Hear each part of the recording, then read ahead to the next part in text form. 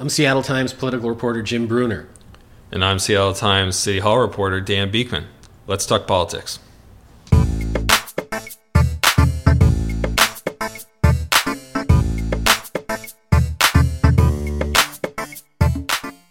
Look, we're proposing to do something that hasn't been done for 30 years. The courts have said 30 years ago that we should fully fund, that the state should fully fund education. There's a reason it hasn't happened for 30 years. It is a heavy lift. Welcome to episode 15 of The Overcast, the weekly Seattle Times politics podcast. You just heard Governor Jay Inslee. He just rolled out his state budget proposal for the next 2 years. He wants to spend a lot of money. He wants to grow state spending by something like 20%, raise taxes by $4.4 billion in order to deal with some major problems the state's facing, including a constitutional mandate to fully fund public schools for the first time in 30 years. $4 billion, right? Yeah, it's $4 billion in tax increases. We're talking carbon tax, capital gains tax, tax on service businesses. Anyway, you and I sat down, or actually got on the phone with Joe Sullivan, our Olympia reporter, and we kind of broke that down. Yeah, we talked to Joe. But first you're going to hear us talk to Bret Chiafalo. He's from Everett, and he's one of the so-called Hamilton electors who are trying to deny Donald Trump the presidency. They have this Hail Mary plan where they're going to try to convince each other to cast their electoral votes in such a way that Donald Trump doesn't become president, and that's happening on Monday. We talked to Bret. Yeah, it's the Electoral College meets on Monday. It's this little-known apparatus that still exists. It's in the Constitution, and some people want to take advantage of it. That's how we elect a president. Apparently, people are learning. We're all learning this year. We're learning new things. And we should say, we talked to Bret before a federal court hearing where he was trying to, in the narrow sense, invalidate a state law or get a federal judge to invalidate Washington law that would fine electors such as himself if they don't follow the state's popular vote. And he's argued that that's unconstitutional. The judge didn't buy it. The judge did not grant them a preliminary injunction to stop the law. They filed an appeal. The lawsuit will go on, probably after this Electoral College. And there's a story online that Jim wrote about this that you can click on and read after you're done listening to us. Yes, all the clicks, all the information at your fingertips. But first, let's get into this week's winners and losers in politics. A winner this week was Seattle City Council member Kshama Sawant. She had, along with her colleagues on the City Council, unanimously passed on Monday an ordinance that takes aim at the move-in costs that renters pay their landlords when they move into a new apartment. Yeah, she's trying to cut the move-in costs, like the first and last month's rent. What would this do specifically? Yeah, actually, the details are a little confusing. The big picture here is that what Sawant would like to do is enact some kind of rent regulation or rent control, but that's against state law for cities to do, so she's trying to look at other ways to get at the cost that renters have. And so what this would do is, first of all, put a cap on moving costs. So it will limit the combined costs of a security deposit and any non-refundable fees to no more than the amount of the first month's rent. And also renters will have the right to pay their moving costs in installments or according to alternative plans agreed to with their landlords. So there's this cap on costs moving in, and also as a renter you have the right to pay it as you go for at least a period at a time. And so there was some pushback from landlords, but Sawant and the city council move ahead, so she's the winner. Yep, for sure. And who's your loser this week, Jim? I'm going to go with Cathy McMorris Rodgers, the congresswoman from the Spokane area. We named her a winner a couple weeks ago because it looked like she was probably Trump's choice for Interior Secretary. It turns out that didn't happen. She was passed over, and she's going back and going to stay in her seat, of course, and continue representing the 5th District over there. So why do you think she wasn't picked? Does that have something to do with the fact that the current Interior Secretary is from Washington State as well? Well, I haven't heard that. Could be a consideration. Sally Jewell is the current Interior Secretary, but Trump picked Representative Ryan Zinke from Montana. He's a former Navy SEAL. He's a Bronze Star recipient, apparently, an avid hunter, and he apparently, from the reports that I've seen, he hit it off well with the Trump team over there in Trump Tower, and even Trump's son, apparently, Donald Trump Jr., was involved And so they developed some kind of rapport, and they went that way.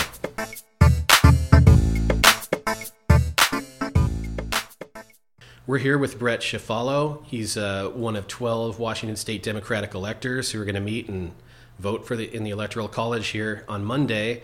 And he's co-founder of Hamilton Electors, which is a group that is trying to convince the Electoral College to basically not go with the popular vote and put up a third candidate and possibly block Donald Trump from the White House. Thanks for joining us, Bret. Thank you for having me.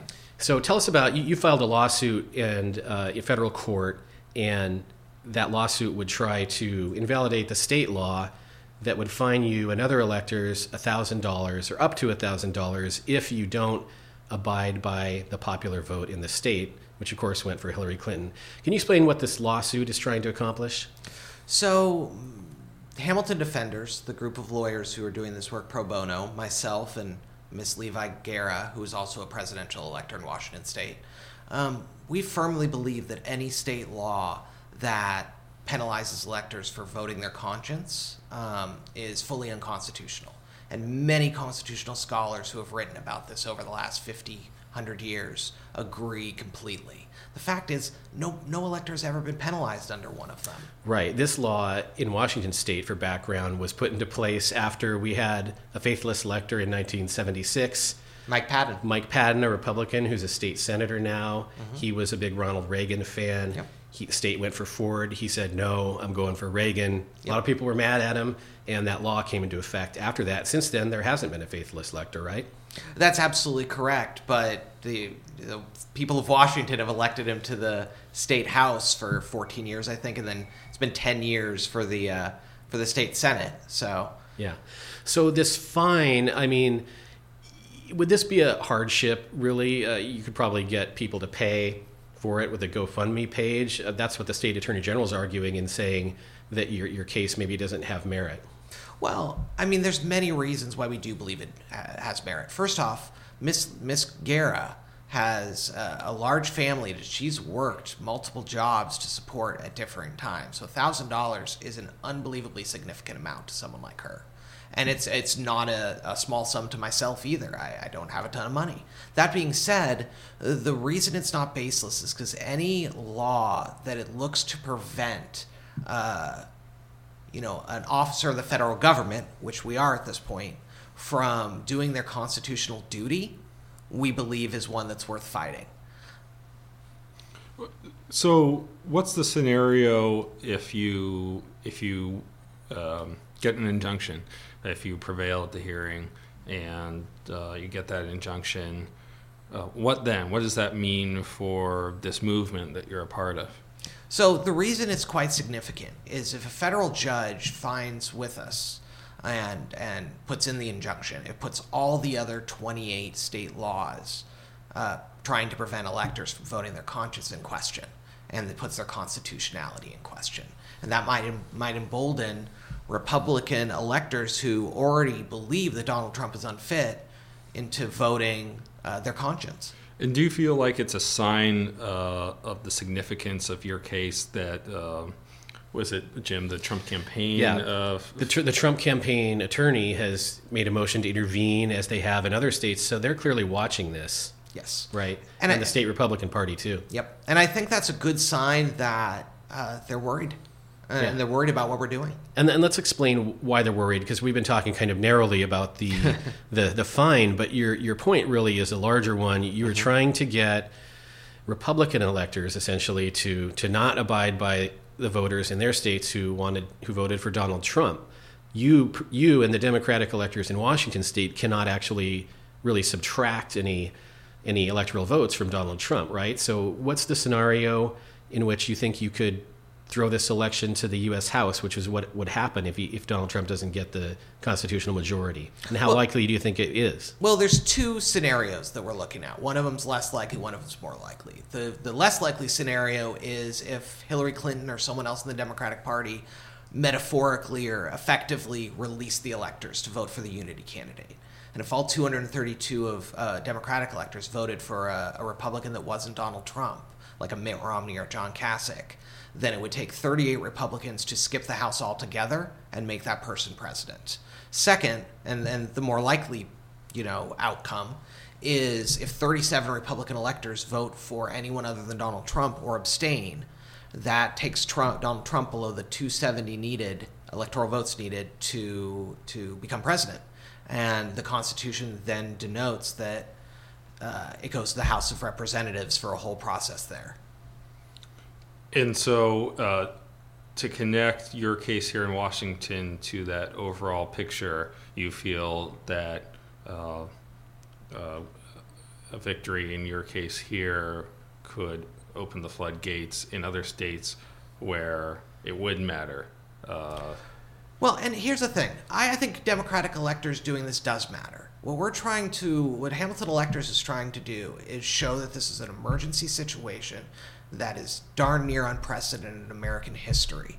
And by Democratic electors supporting this unity candidate, while it doesn't take any numbers away from Donald Trump, what it does do is show that Democrats are putting country before party, which is what we're asking Republican electors to do. Yeah, and you talk about a unity candidate. Has that candidate emerged, or is everyone going to decide at the last minute? I've heard Mitt Romney's name. I've heard others. Well, and it's a good question. We're trying to get as much feedback from Republican electors as we can. We want to respect their choice. Any of the candidates, for me, as a liberal Democrat, I'm going to disagree with most of their policies. But stopping Donald Trump is a moral imperative. And, John Kasich has come up, Mitt Romney has come up, Susan Collins has come up a lot, Colin Powell. Of course, John Kasich has said, don't do this, don't vote for me. Right? Yes, but you know who else said that in history? George Washington. George Washington, before the first president was being elected, said he did not want the position. He was going to go back to Mount Vernon and retire. In fact, he went back. And when the Electoral College equivalent at the time unanimously elected him, they sent a message to Mount Vernon, and he reluctantly agreed because he knew it was best for the country. And, we think that's instructive in this situation. This may be obvious to some people, but let's talk about your politics. And you said it's a moral imperative to stop Donald Trump from becoming president. Can you just talk very briefly about why you think that is? And you were a Bernie Sanders supporter, so sort of take us on your own sort of political moral road to this. Sure. Well, the first thing I'll say is that when it comes to being a moral imperative, we've looked very heavily at Federalist 68 to gain guidance from what the Founding Fathers wanted us to look at. They essentially had three qualifications. They wanted to make sure a president didn't get into power if these were the case. They didn't want a demagogue to come into power. They didn't want someone who was influenced by foreign powers to come into power. They didn't want someone who was essentially just, they didn't want the tyranny of the majority, where someone with the low arts of popularity and, the base arts of intrigue to get into the presidency. And we firmly believe that Donald Trump fails on all those tests. Now, when you talk about my own politics, I was a Bernie Sanders supporter. I'm an FDR liberal. And you had said before the election, and I interviewed you and wrote about it, that you were considering not voting for Hillary Clinton as a, at least as a possible protest even before then. Yes, it was something I discussed, and it comes from the exact same constitutional duties of electors, which are to make a decision on who's the best person to be president. Outside of this, I may have opinions about the Electoral College that maybe we should change it. But as long as it's the law of the land, we can't just pick and choose what part of the Constitution we follow. And, does it worry you at all, let's say, enough electors fell in line with that way of thinking, and one of those two scenarios that you outlined occurred, would you worry that it would set a bad precedent in the sense that, imagine if Bernie Sanders had been elected president through the electoral process and the shoe was on the other foot, and enough electors were Hamilton electors and stopped him from becoming president, someone who you really think is qualified. What about that shoe on the other foot sort of? Well, considering I came out before the election and considered not placing my vote for Hillary Clinton, my values and ethics on this have been very consistent. The other thing I'll say is that I wouldn't believe these actions would have been necessary for George W. Bush. I don't believe these actions would have been necessary for Ronald Reagan. It's not a partisan thing at this point. And the bottom line is This is the way the system's always been. Just because electors have acted as rubber stamps doesn't mean the system is designed for them to be that. But just to press back on a little bit, Yeah. I mean, you wouldn't have felt, I mean, Bernie Sanders supporters felt, a lot of them felt that the system was rigged against them anyway. Sure. Can you imagine the outrage that you might feel? And can you imagine what a lot of Donald Trump supporters might feel about what's going on with you and the possibility of trying to send the election to somebody who didn't actually receive any votes, didn't win any states? I mean, do you think that the country would, that would be a better scenario than, moving ahead with the system and going with the vote that happened? There's a lot of questions there. Right. The first one with Bernie Sanders, at the end of the day, I think all electors have the responsibility to look at what the Founding Fathers put into action and see if the person they're voting for crosses those thresholds. The only candidate in history that I believe hasn't is Donald Trump. That being said, as long as it's a system that is in place in the law of the land and in the Constitution, it is the way we elect the president. It always has been. This is not a change. And I would say with the primary comparison, it's not an apt comparison. There's nothing in the primary that's in the Constitution guiding how that system works. Our Constitution makes it very clear how we elect our president, and it's never been democratic. In fact, as recent as 50 to 70 years ago, they had still listed the electors' names on the ballots. Nothing's changed in the Constitution since that time. It's kind of become a vestigial, forgotten system, right? You were Yes. elected, and we should explain, the electors were elected at congressional district caucuses In Washington. in most cases in Washington State, and at a couple at the state Democratic Convention. And I covered the state Democratic Convention, and there were a lot of people who ran and gave 3-minute speeches, but nobody, I think, was sitting there thinking that these 12 people would potentially have this super consequential decision in front of them. I mean, do you think that electors is one of the side products of what's going on now, that people will think more about this system that we do have? People should, and I hope they do. We need to have a national conversation about how we elect what's been called the leader of the free world. This isn't something we should be confused about as a people. And I hope I can do anything I can over the next few years to try to drive this conversation that we need to have. Do we want this to be the system we elect our president by? Do we want ranked choice voting? Do we want instant runoff voting? Do we want straight popular vote? This is a conversation we need to have, because in the absence of this conversation, we're left with exactly what's spelled out in the Constitution. And I have to act in response to what the Constitution says. One of the things that's been responsible for the whole Hamilton electors movement blowing up a little bit in media in recent days is some of the news that's come out regarding Donald Trump and Trump campaign and Russia. How much can you talk about sort of how you see that playing into this conversation and what's going on with that? So I can tell you this. I signed on to a letter with, I think at this point, over 40 other electors asking for a briefing on... An intelligence briefing on any information regarding what the CIA has been talking about for the last week. I don't have any preconceived notions. I think there are concerns, and I would like to know more so I can make as diligent and as educated a choice when I sit down on December 19th as I can.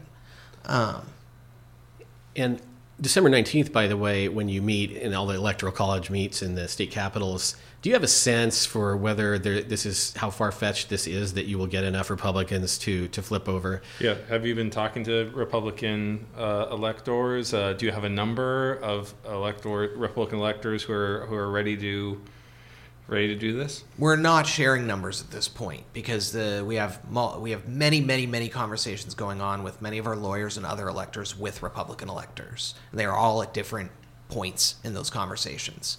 I would say we started on November 9th thinking this was a 0.0001% chance of happening, a true Hail Mary.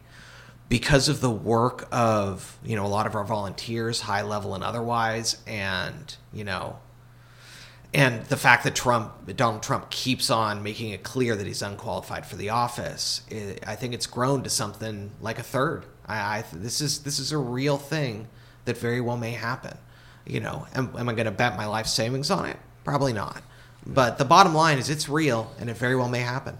The reaction to what you've done is taken a journey too, right? Because you and I talked, again, before the election, when most people thought Hillary Clinton was going to win. So did I. Yeah. And, there's another elector, Robert Chiafalo, who got a lot of attention. He said, he hoped it came down to a close Electoral College tie, and he would refuse to vote for Hillary Clinton and upend the election that way. Your point was more educational and that you had the right to do it. But can you tell us what was the reaction then among Democrats? Did you get a lot of blowback, and have they magically come around now that you're thinking of blowing up Donald Trump?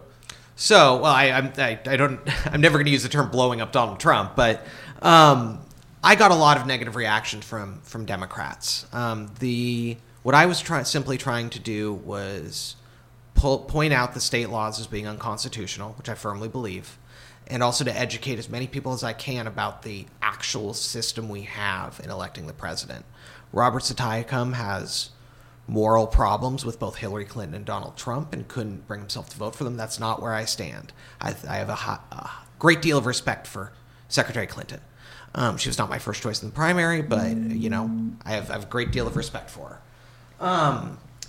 But after I came out with my plan on November 9th, a lot of the people who had very critical things to say about me had really turned around on that. So the Democrats who were outraged are suddenly like, go, go, go, and telling all the Republican electors they should do what they would have been horrified if, had gone the other way. Of course, there's a lot of hypocrisy to go around. We know Donald Trump, I think, tweeted before the election one thing about the Electoral College and then, changed his mind on the merits of it, with what's going on. Yeah. There's been a lot of flipping of minds on this. And that's because, of course, Hillary Clinton has won the popular vote, but not the Electoral College vote, at least the assumed Electoral College vote. Yeah. The one thing I want most people to know is that the popular vote isn't even mentioned in the Constitution. The electoral votes are the only thing mentioned in the Constitution when it comes to electing the president. If it came down to it, it would be constitutional for state legislatures to actually appoint electors and not even have a popular vote. Now, I don't think that's a good idea at all, but, this is what the Constitution says, and we need to be educated about it. And one thing, I guess, on a somewhat lighter note, there's a lot of talk about Hamilton electors, and there's also a lot of talk recently, popularity of the musical, Hamilton musical. How did you choose, the name for this movement or your organization, partly based on the popularity of the show, and how is that sort of giving you a boost with this? Well, what I would say is the main drive behind naming our group and electors who choose to go this direction, Hamilton Electors, is because of Hamilton's Federalist 68, which gives us great detail on what the Founding Fathers meant when they created the Electoral College. That being said, something as popular as the Hamilton musical certainly doesn't hurt for getting the message out there. It was more of a bonus than anything else. Right. Well, maybe there'll be a sequel, the Hamilton Electors musical. There you go. We'll see. Thanks for talking to us. Really Absolutely. Thanks, Brent. Thank you, guys. I appreciate it.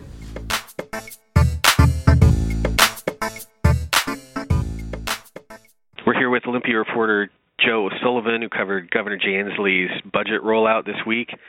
The governor is proposing increasing state spending overall by, I think, over 28%. Is that right, Joe? Over 20%. Yeah. So this is including $4.4 billion in new taxes. We're talking a carbon tax, capital gains tax. Increase in part of the business occupation tax, rolling back some tax exemptions. And this is from a governor who ran, by the way, in 2012, saying he didn't think we needed a bunch of new taxes to fund education. He's changed his tune. What did Jay Inslee argue when he rolled this out this week? Well, he basically argued that the state has both a moral and constitutional obligation to pay for some of these programs. Obviously, one part of it is the state Supreme Court's McCleary education funding order, which the state has not fulfilled after several years of kind of wrestling with it. And so $2.7 billion of the new increases would go toward fixing that. But then a lot of money is being spent in a lot of other areas, mental health, as well as raises for state workers.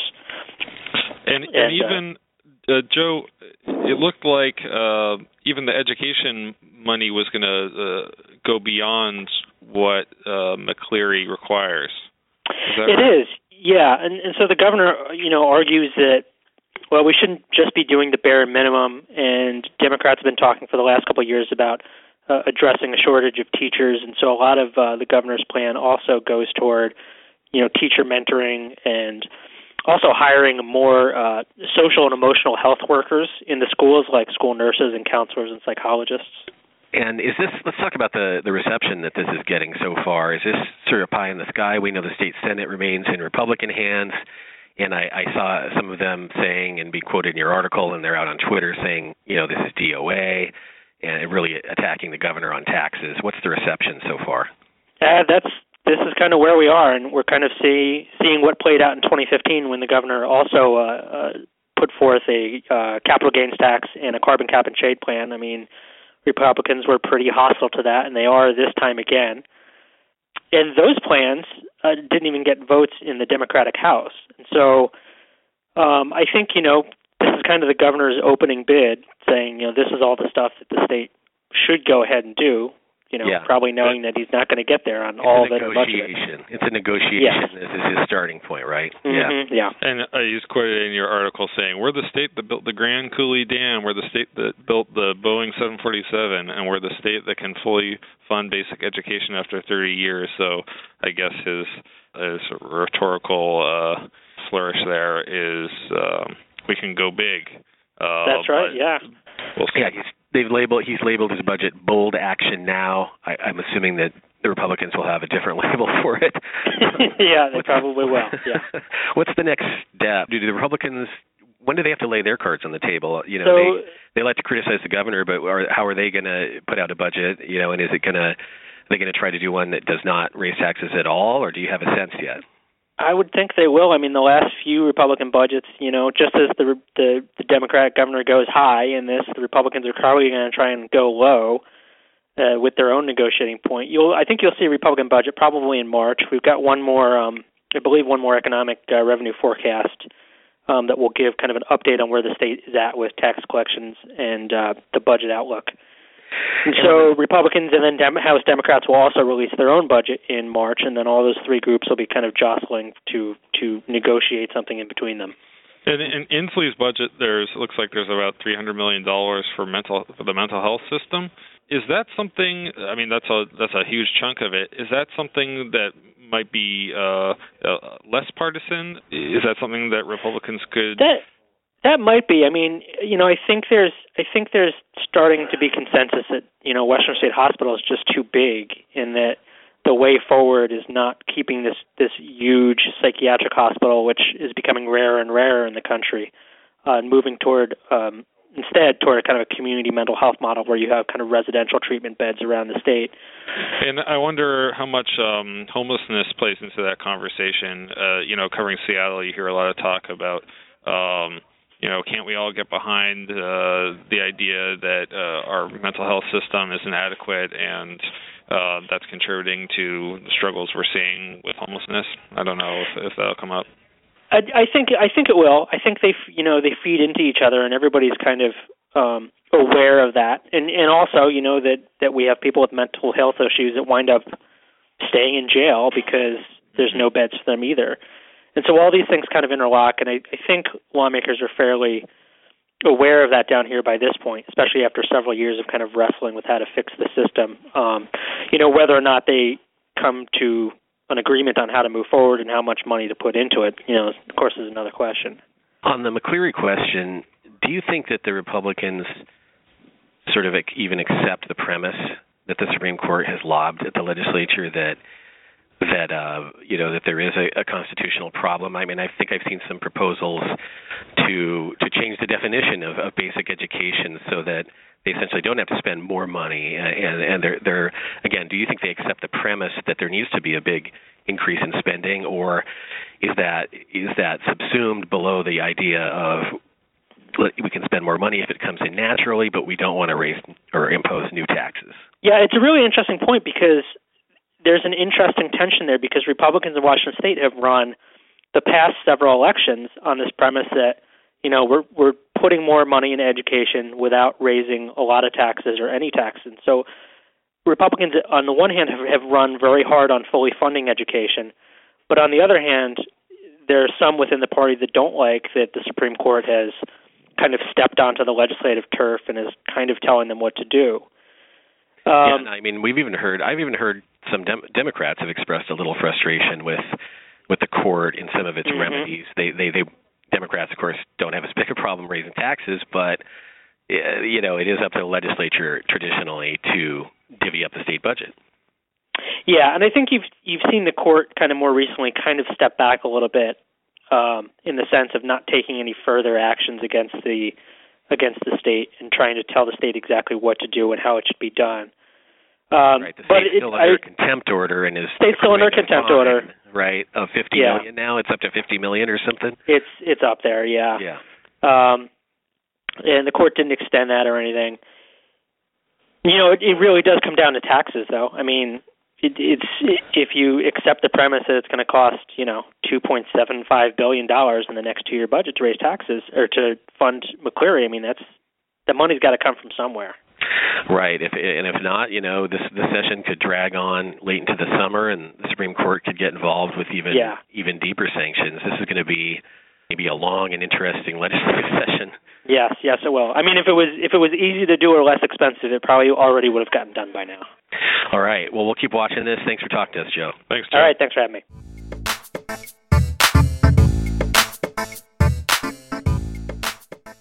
That's a wrap for episode 15 of the Overcast. Thanks for listening, and thanks to our guests this week, Bret Chiafalo and Joe at Olympia Joe on Twitter, O'Sullivan.